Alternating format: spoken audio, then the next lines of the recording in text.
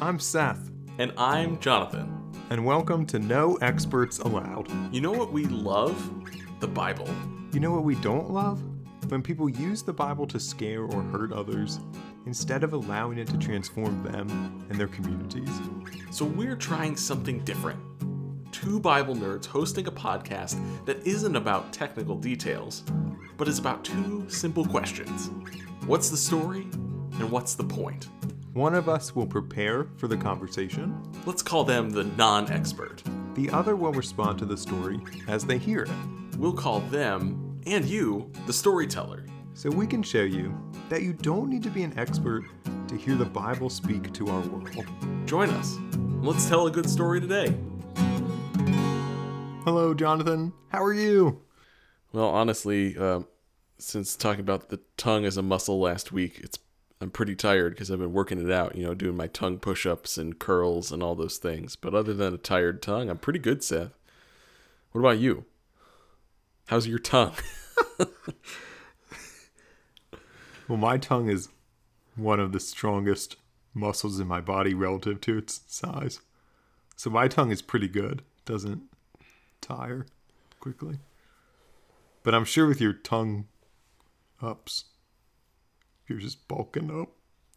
I don't know if that's how it works. Yeah, especially with all the HGH and steroids I've been doing with my tongue too. That'll do it. So we should probably move. We should probably move on before the authorities are sent in my direction. Well, I have a special question for you this week. What would you do in this particular situation? Would you want to suddenly become the parent of a 3-year-old or 14-year-old? Well, I'm just thinking of friends of mine that have taken on foster parenting recently, and a lot of them are faced with this kind of situation. One day you're just in the house with the family that you have there, and then the next day you've got a new family member, and they could be a baby, they could be a teenager, anywhere in between. I think I'd say a 14-year-old, just because I think they would be able to have a more meaningful conversation about what they're going through. Because I'm not an expert on or anywhere close to it on trauma or things like that might have someone suddenly become part of another family. But I feel like I could at least have some kind of conversation with a 14-year-old, maybe, as opposed to a 3-year-old who still would be affected really significantly, but might have a harder time talking about their feelings. Yeah. Which is just an unrealistic expectation to place on a 3-year-old. So I'm going to go with a 14-year-old. That was well thought out and logical. Mine was just I feel like I kind of remember being 14. I have some vague memories about what it was like that maybe would help me shepherd them through that period a little bit. But I was I don't know anything. Just you, I don't know anything about being 3. I don't even know what. Nah. What milestones a child should have hit by 3 years old. Yeah, once you get past walking and talking, it's taking the PSAT is the next thing that comes to mind as a significant development of Same. As a significant childhood development. Yeah, so I'm going to go with the 14-year-old. Okay. I'm not prepared for either of these. I can barely take care of my almost 5-year-old dog. Yeah, same. Our dog's 3, and it's struggling every day to be okay, maybe he'll calm down one of these days. It doesn't ever happen, just so you know. No, it doesn't. Okay. Well, I'll see what kind of children, what their ages are in this passage today. But can I go ahead and read it for us? That would be great. This is Mark chapter 9, beginning in verse 30. They left that place and passed through Galilee. Jesus did not want anyone to know where they were, because he was teaching his disciples. He said to them, "The Son of Man is going to be delivered into the hands of men. They will kill him, and after 3 days he will rise." But they did not understand what he meant, and were afraid to ask him about it. They came to Capernaum. When he was in the house, he asked them, "What were you arguing about on the road?" But they kept quiet, because on the way they had argued about who was the greatest.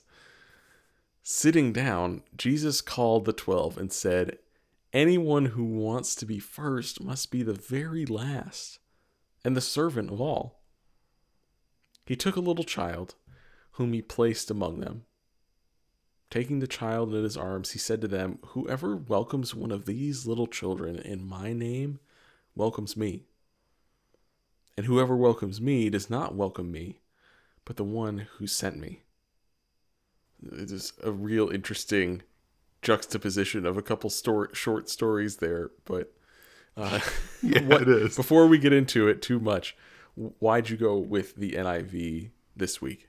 I went with the NIV this week because I think that maybe more than any of the other translations that I consulted, it does a wonderful job in our last few lines kind of describing the way that Jesus interacts with this child. Like, it paints it in a way that's tender and caring and not in a way that seems kind of cold.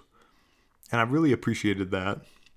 So I thought, because of the way that it paints Jesus' interaction and just how popular the NIV always is among kind of the entire English-speaking world, let's NIV it this week.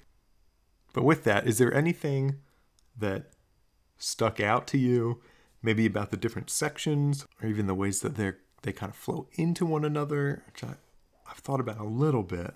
Yeah, like I said, the striking difference between Jesus predicting his death and then the conversation about welcoming a child in Capernaum, it seems almost really disconnected, and maybe there's more of a connection there than I think. But honestly, the two things that stood out to me the most were verse 34, where the disciples are just embarrassed about what they were arguing about. Yeah. And that's just really funny to me. And then I was kind of startled as I read it about he took a little child as well. Yes. In verse 36. It was like, where's this child? Like, it was just talking about how he wanted to be alone with his disciples while they were on the way through Galilee to Capernaum. Like, are there children around now? Did you just find one for his like object lesson in this conversation? I don't know what it was, but those were just kind of funny things to me. I think though the juxtaposition between the two parts of this passage, maybe we can call it that way, it's what's striking me the most. Say a little more about that if you can. Well, honestly, I think the biggest juxtaposition is how the disciples are responding. Because I expected coming into this passage fresh, as we do on our show, that the disciples were going to respond to Jesus' question about what they were arguing about was, oh, well, it was about, what you meant by saying that you're going to die. But instead they were just honestly, as I read it, it kind of caught me off guard, both because I thought it was funny, but also because I didn't expect it to be the response based on where it came in the scripture. So I think it's really about their focus given the types of things that Jesus is talking about. And maybe it's because it was so unexpected that it was so funny to me. I think it's one of the ways that Mark is such a good storyteller, right? It's like you would think, like, oh yeah, they're probably talking about how the Son of Man is going to die. But no, they're arguing about who's the greatest, and then they don't even want to admit it. They're just like, and I just love the way that the NIV translates it too, but they kept quiet because they were arguing about who's the greatest. Like, what an awkward silence that would be. Right? Like, oh, what were you talking about? And everybody just sits there, like, except Jesus. I don't know if you ever enter a room and people suddenly stop talking. Right. Like, it always makes me think, like, oh, they're talking about me? But they're not. They're like, here they're talking about who's the best. Like, it would be pretty comforting to think that Jesus has some social anxiety, though. yeah, exactly. It's so interesting that you would say that, because I've been thinking about our last episode in Mark when we talked about the Syrophoenician woman. I've been thinking about the way that passage kind of exposes our Christology, or it shows us really what we think about Jesus, right? Kind of how human is our Jesus, or how divine is our Jesus. But I think like at some level, this passage is kind of picking at those same questions. How human or how divine is he? And how can we hold those together? Like that's always the challenge, I think. Yeah, does Jesus have social anxiety? What does he know about what they were talking about? Yeah, I'm just thinking about conversations that I've had where folks aren't willing to consider those kinds of human traits that Jesus may or may not have had, because the like reflexive response is, oh, but Jesus was God, and so Jesus was the perfect human and didn't have to deal with that kind of stuff. And it's honestly stories like these where Jesus maybe was frustrated with or kind of picking on his disciples, and just like, what is reading it in that way and giving ourselves the freedom to explore those possibilities, what new light might that shed on how we're understanding who Jesus is and what this story might actually be about? When I read this story initially, I kind of connected this section with the children and the servants and them arguing. Like I think I maybe brought a lot of Jesus' divinity into that. I was like, well, he knows kind of what they've been talking about. He asks this question, but he knows. Like he's Jesus. It's interesting for me to think about, well, like what if he doesn't know? How does that change the way we understand this little section with the child, if he's not directly addressing like who's their quarrel about who's the best, right? Who's the greatest? And that's what I think at the beginning of verse 35. It just this couple of words, but just says, sitting down, Jesus called them and said, anyone who wants to be first must be the very last and the servant of all. But it's just that sitting down is really sticking with me in light of this conversation, And again, exploring, is this a sitting down, like kind of plopping down out of exasperation or tiredness or frustration with these disciples who just aren't getting it? Is he sitting down to invite them into a more intimate conversation? I don't know. It feels like he's sitting down and trying to find a way to like help them finally get it. And he's just looking around the room for something he can use as an example. And he's like, oh, a baby. It just like just takes the baby. But I don't know. I find this is one of the things that I love about the Gospels, especially I would say the Synoptic Gospels, Matthew, Mark, and Luke, is that they give us the freedom in their narratives to think openly about who Jesus is and what's going on in the story, to play with tone and rhythm and pace and all these things, to not recount like history as we understand history today, but to communicate something important about someone we call the Son of God, someone Jesus calls himself in this passage, the Son of Man, or the human one. I love how that freedom to explore opens up some new avenues here. Yeah, me too. It's so interesting to think about all the baggage that we bring with us when we read the Bible, which we talk about a lot on here. But sometimes it's helpful to even just try for a second to leave some of that behind. Like what can it be like if I read this and ask totally different questions than I've ever asked before?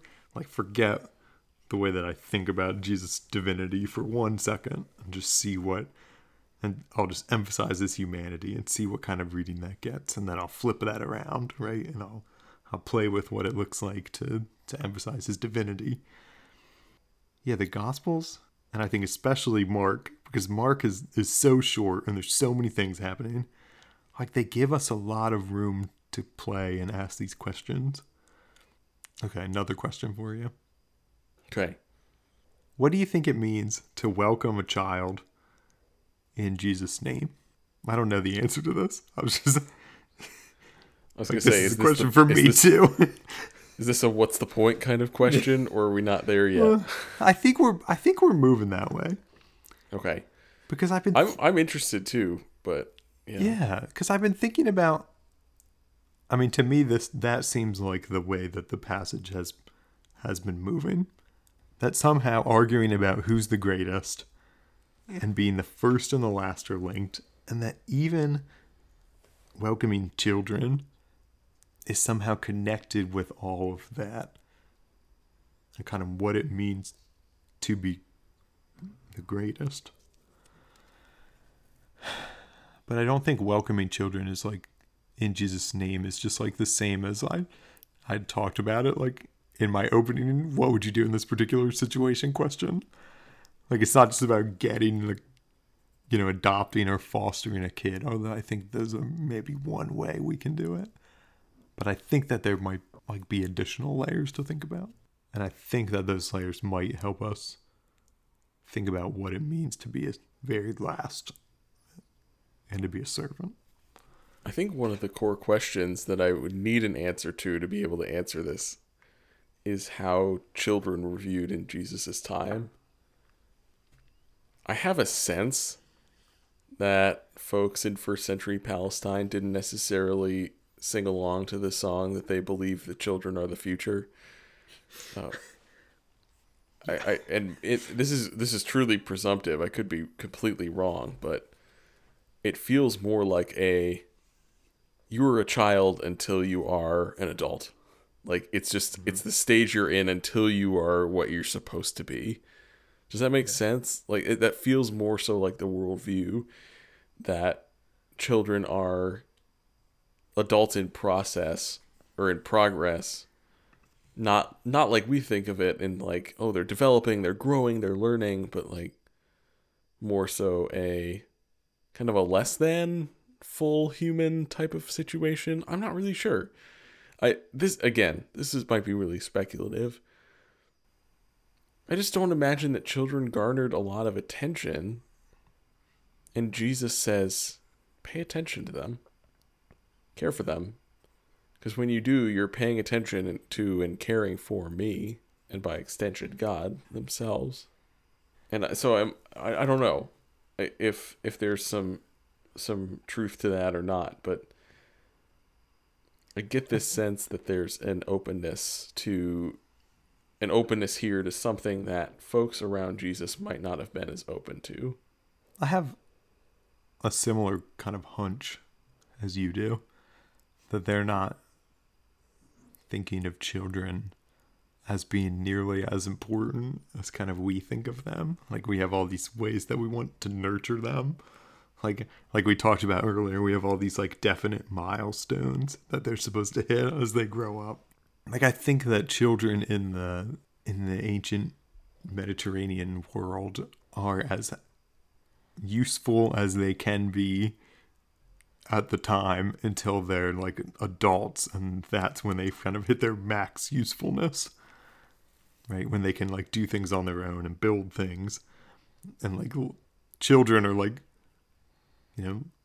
little builders, like they help, but they're not full-fledged farmers yet, or whatever the job may be at that time. You see, my hunch is that, like you were saying, that children aren't nearly as valued the way that we think about them now. This may be more countercultural than I was thinking about it before this. Whoever welcomes a child then may not carry the same weight that it does now when we think about like, oh, how wonderful it is that people are foster parents or like adoptive parents or even birth parents. And even connecting it to rates of survival of birth and infant and child mortality, sociologists have talked about how some of our trends in parenting and child rearing have developed because children are more likely to survive. In a time when children aren't as likely to survive, you don't need to necessarily worry about things like attachment and development and all those things, because it becomes this sounds terrible, but like it becomes an investment that's not worthwhile if you're likely to not have a child who survives either infancy or even makes it to adulthood. But as medicine and other technologies have developed that make birth safer for some at least, and make infant mortality rates much lower again for some, we begin to have these conversations about not if we were going to be able to raise this child to become an adult, but how. Yeah. And I think that shift I honestly think it's neutralized this passage a little bit for that very reason. Because it just feels to me that connection between Jesus taking a small child who may not have a, quote, productive life, depending on how things go for them, taking that child who hasn't done anything to make any accomplishments or earn any merit or credit, take that child and say, if you're welcoming this one, you're welcoming me. That seems really consistent with a lot of the other groups of people that Jesus lifts up and celebrates throughout the Gospels too, whether it be the poor, the sick, those who are in prison, others who the world tends to cast aside for a lot of reasons. Yeah, especially it sounds like kind of the unfortunate reality of child and infant mortality at the time is that you can put in a lot of resources to raising a child at this time, but that they may develop an illness and die, and there's no medical treatment, and that now, like most people have children and have an expectation that they will grow to be adults, but at this time, there's no expectation that children would ever really be productive, that they may never kind of, quote, pay you back for everything that they gave you or that you gave them. They may never, quote, pay you back, end quote, for everything that you gave to them. Yeah, I'm thinking of Mr. Rogers. Always a good choice. Always that's a good choice. He's a Presbyterian minister too.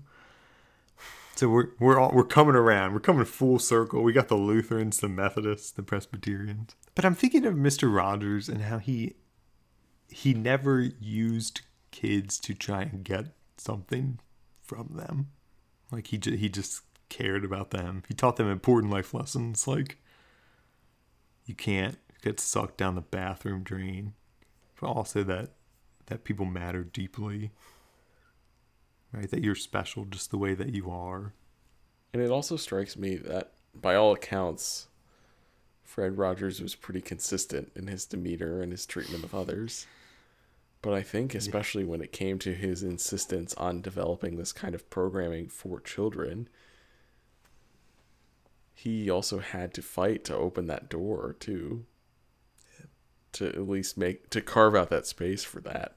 And that seems like the work of welcoming the children in Jesus' name. To say, I don't want to just make something that will just keep their minds occupied for 30 minutes every day. But I want to do something that is for them and by them and with them, to be meaningful for them as well. Yeah, it's a different sort of level of care and concern. Not just to entertain them. It's not like Coco Melon. Isn't that the new kid show that's like real big? Oh, I have no idea. I think it is. You're right, though. My nephew's like about 1. I think he watches Coco Melon. So anyway, it's not Coco Melon that's like mindless entertainment. That just like sings catchy songs, but it's that kids are active on the show and he's teaching them lessons.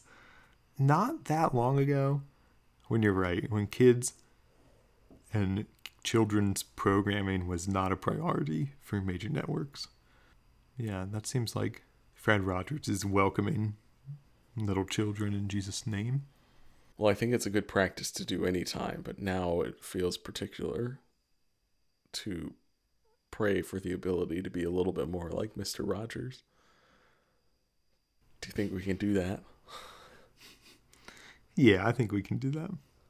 Will you pray with me? I'd love that. Gracious God, you love the little children, all the children of the world, red and yellow, black and white. They are all precious in your sight. You love the little children of the world. Help us to be like Fred Rogers, loving children, advocating for them, and welcoming them in your name. And help us to be like Mr. Rogers for those who cannot advocate for themselves. Through the one who came into this world as a child, Jesus Christ, our Savior and Lord. Amen. Amen. To our listeners, thanks for joining us. Be sure to subscribe and tune in for our next episode. Jonathan, what story will we tell next week? Next week, we are headed to the book of Esther, chapter 7, verses 1 through 10. But until then, leave us a review and find us on Twitter and Instagram to continue the conversation. Thanks for walking us through that story, Seth.